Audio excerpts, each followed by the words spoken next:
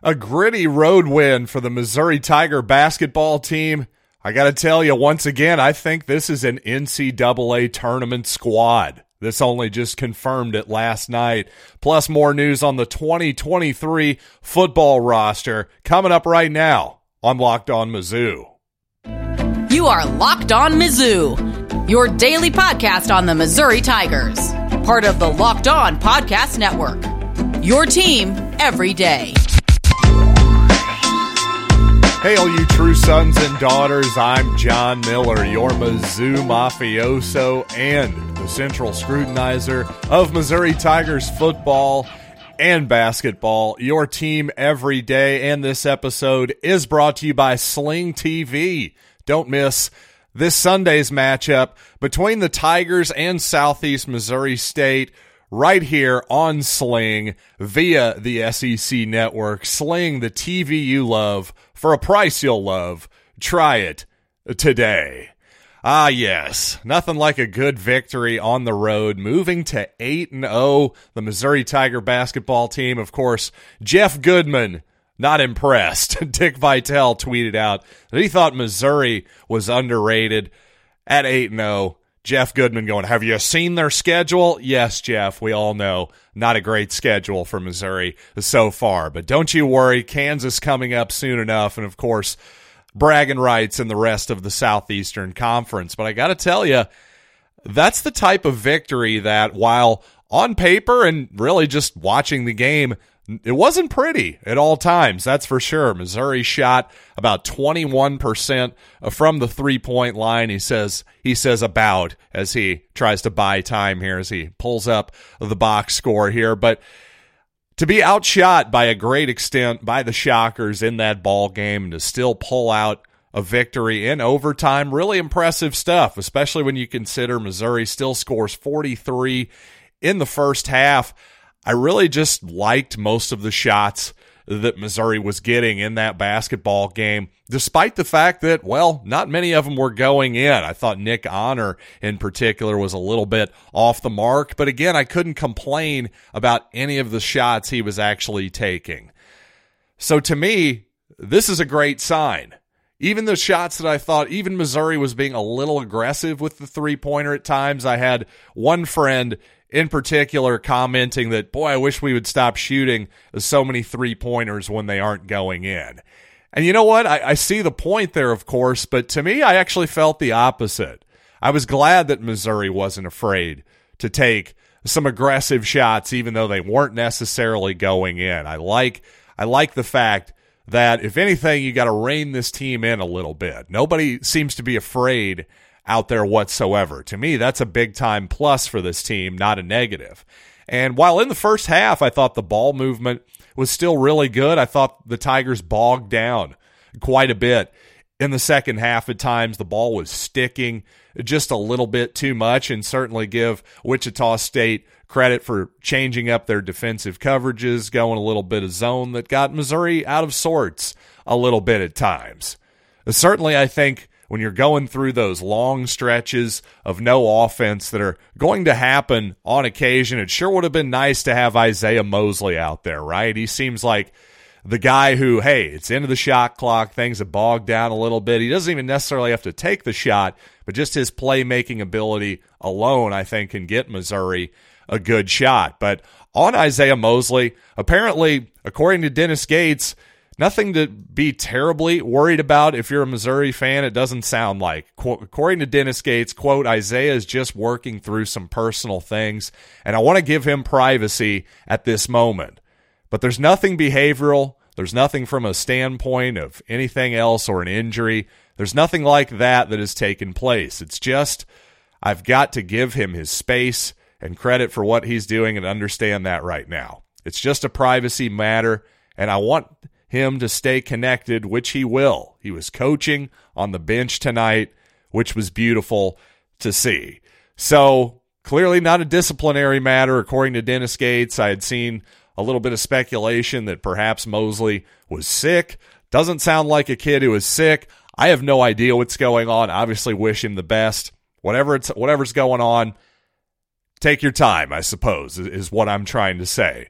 But obviously, at some point, if you're a Missouri basketball fan, you want Isaiah Mosley on the court. It's just kind of a relief to know that at least him and Dennis Gates aren't butting heads, it doesn't seem. That is a relief for sure. By the way, I mentioned the Missouri-Kansas game before. Of course, that's right around the corner. In fact, a week from Saturday on ESPN at 4:15, Mizzou Arena. Of course, you can check that out on Sling TV. But one thing you might not have thought about, the Jayhawks currently ranked 9th in the country.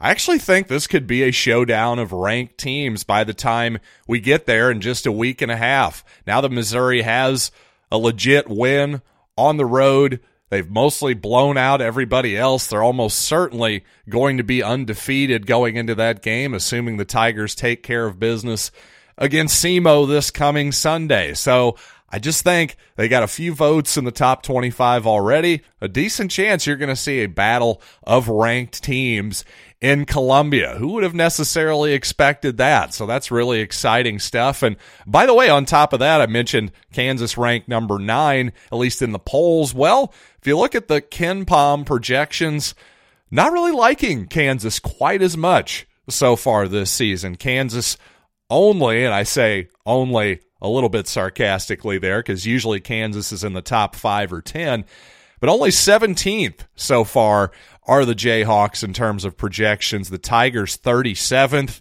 and you add it all up, well, the Tigers right now, KenPom.com, a 77-76 ball game is the projections, a 1-point loss for the Tigers. So obviously a lot of room for those projections to change quite a bit and just random bounces here and there. 1 point, yeah, the point is this is going to be potentially a really, really exciting basketball game and really maybe the most anticipated Missouri basketball game in, I don't know, you tell me. Maybe Michael Porter's debut that didn't really happen? Maybe since then.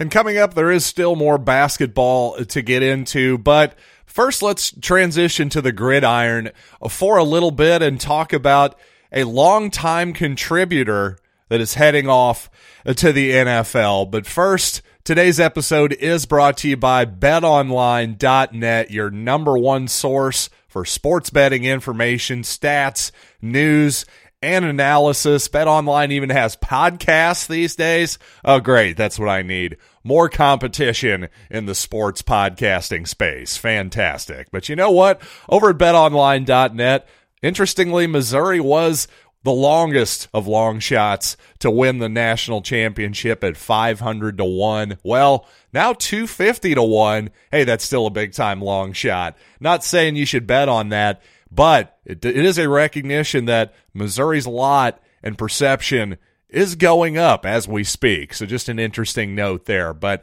all kinds of futures to bet on. Baseball, basketball, football, soccer, Foyton, everything you could possibly imagine. So head to BetOnline right now where the game starts. Thanks for making Locked On Mizzou your first listen every day. For your second listen, be sure to check out Locked On Sports Today. From the games that matter to the biggest stories, go beyond the box and behind the scenes with experts and insights only Locked On can provide. That's Locked On Sports Today. Available on this app, YouTube, and wherever you get finer podcasts. And some more news about the 2023 roster for Missouri.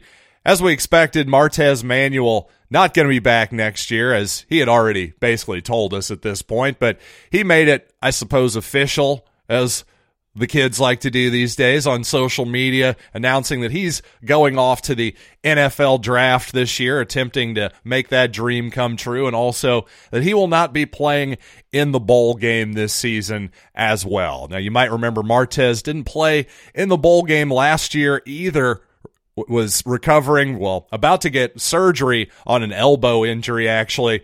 Of course, Martez and I, a bit of a miscommunication there that you all might remember, but of course, you know, I think Martez Manuel is actually a really tough guy, was not trying to throw shade his way whatsoever. But hey, that's social media for you. Sometimes people just talk past each other. But hey, a Columbia kid, a true son, without a doubt, Martez Manuel. All the best in the future to you, young man, for sure. Hope you make the NFL, no doubt about it. And frankly, if he's going to make it happen, I would have given him the same advice. If you're going to try to make this thing happen, it's probably now or never. I don't think one more season at Missouri was really going to do a whole lot for his stock one way or the other.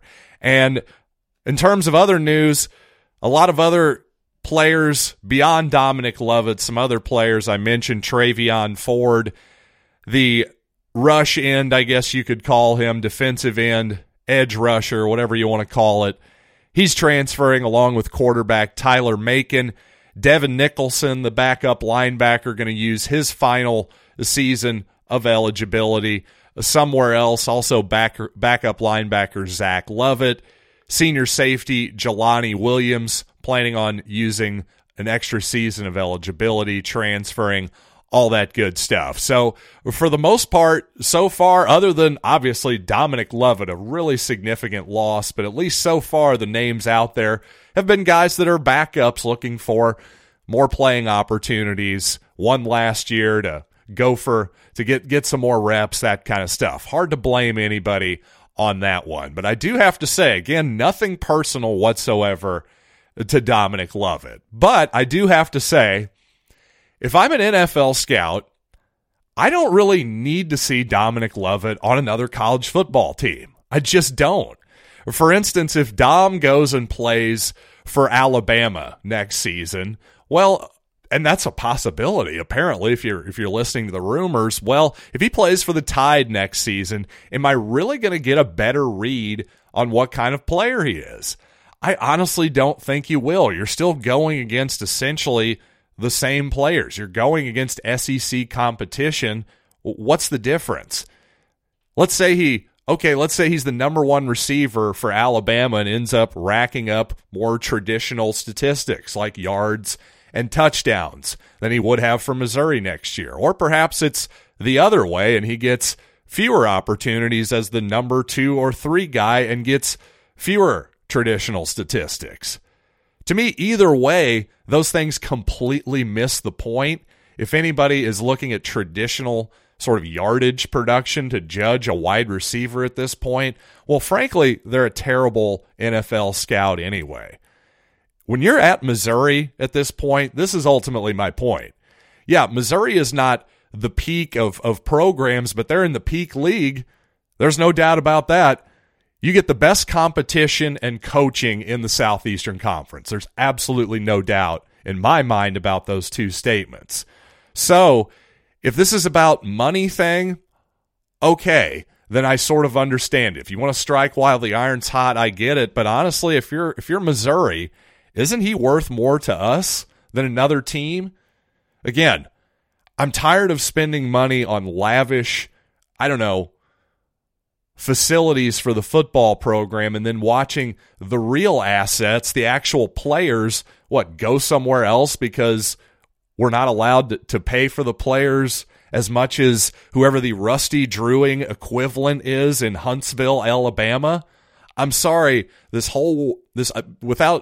I know I'm repeating myself here, but just the economics of all of this is absolutely insane. So the universities, the athletic programs themselves, they're the biggest beneficiaries of all this massive television money that comes in, but somehow the players can't get any of it because what? We're going to spend it all on multi-million-dollar south end zone facilities and indoor practice facilities, and then we're going to cry poor and say, well, we don't have any money because, we spent it all. Gee, it's almost like they're the federal government or something. Okay, sorry.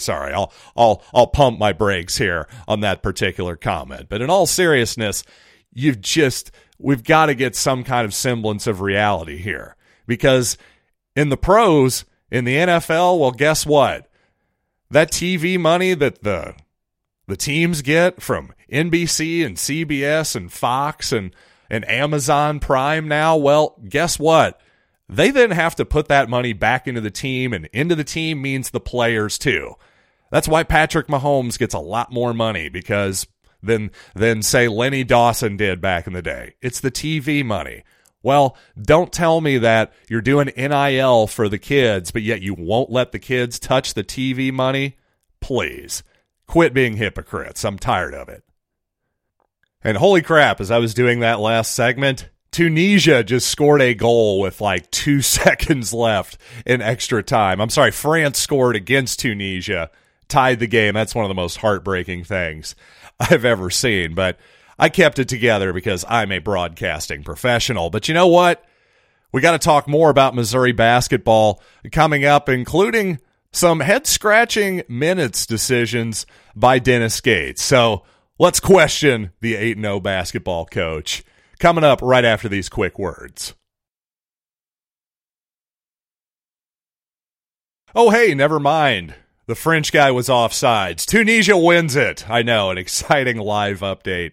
An exciting soccer update here on Locked On Mizzou. But I will say, in all seriousness, from my previous segment, hard to question a lot about what Dennis Gates has done so far. He has implemented clearly a completely different style basketball team than what Missouri had last season, with a different roster for the most part, and to really stunning results. But I have to say I was a little disappointed that we didn't see Aiden Shaw until about 6 minutes left in the first half. Shaw also didn't play a whole lot in the second half either. It seems like his sort of crunch time defensive forward role, where he would rotate in out offense, defense at times during some previous crunch time appearances, at least for this game, was usurped by Ronnie DeGray. But at the same time, hey, I've always, the last year, I like Ronnie as a player, as a hustle guy, all that good stuff. And so it's good to see him out there. At the same time, I think Aiden Shaw is already a really good rebounder, just a really explosive finisher, just gives us the type of athleticism that nobody else on this roster can. And frankly, I love what Shaw has done on the board so far. I'm not saying he's one of the great rebounders in the conference or anything yet, but considering how he is undersized, no question, he's going to put on some muscle mass during his Missouri career. But he's going after it. He's tenacious, and he's playing hard. And at this point in his career, I can't ask for any more than that. So me personally, my personal preferences, if I were coaching, we'd be seeing a little bit more Aiden Shaw. But again, he's a young guy in the first month of his college basketball career. So certainly I'm going to give Dennis Gates the benefit of the doubt here. Now, while Aiden Shaw only got 9 minutes, well, notably Kobe Brown only got 19. And of course, a lot of that was due to first half foul trouble, but even more noteworthy, Brown was basically parked on the bench during crunch time and overtime, as far as I could tell. But you know what? I wouldn't overreact to this whatsoever. I think, maybe Brown just wasn't quite feeling it, having his best game perhaps, but mostly though, it just seemed like Dennis Gates figured out down the stretch, hey, I need some extra ball handling on the court right now. And obviously Noah Carter had it going pretty well, so he just decided to go 4 guards and a forward, essentially. Obviously, Sean East, the second, played his most minutes of the season so far and was very effective. The Shockers had problems with his first step, and I think that's why East was out there. I think Missouri just needed his dribble penetration, and I think just one more shooter out there. Kobe Brown is a guy who's willing to shoot. He's never been a guy who shot over 30% from the three-point line, to my knowledge. So he's a very average to below average three-point shooter, so I think just for this game, with the size of the Shockers not really worrying Missouri that much, well, we decided to go a little bit smaller, and down the stretch, it paid off. So good move by Dennis Gates. And finally, just a couple more bits of praise for Dennis Gates. I thought the late game execution at the end of regulation by the Tigers was really good. A great back cut, by Demoy Hodge with about 9 seconds left in the game.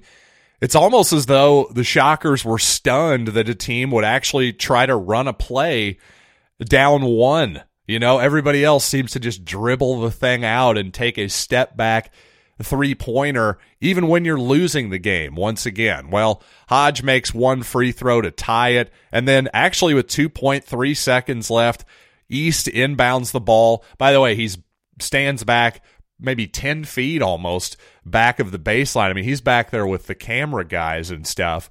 Kind of a smart move because it gives him a better angle, because then the 6'10" guy they inevitably have jumping up in front of the inbounder there, well, now suddenly your angle's a heck of a lot easier. East throws a good pass down to Trey Gomillion, and considering, again, you're on the baseline, you're 94 feet away, but you add the extra 10 feet, it's like you're 104 feet away.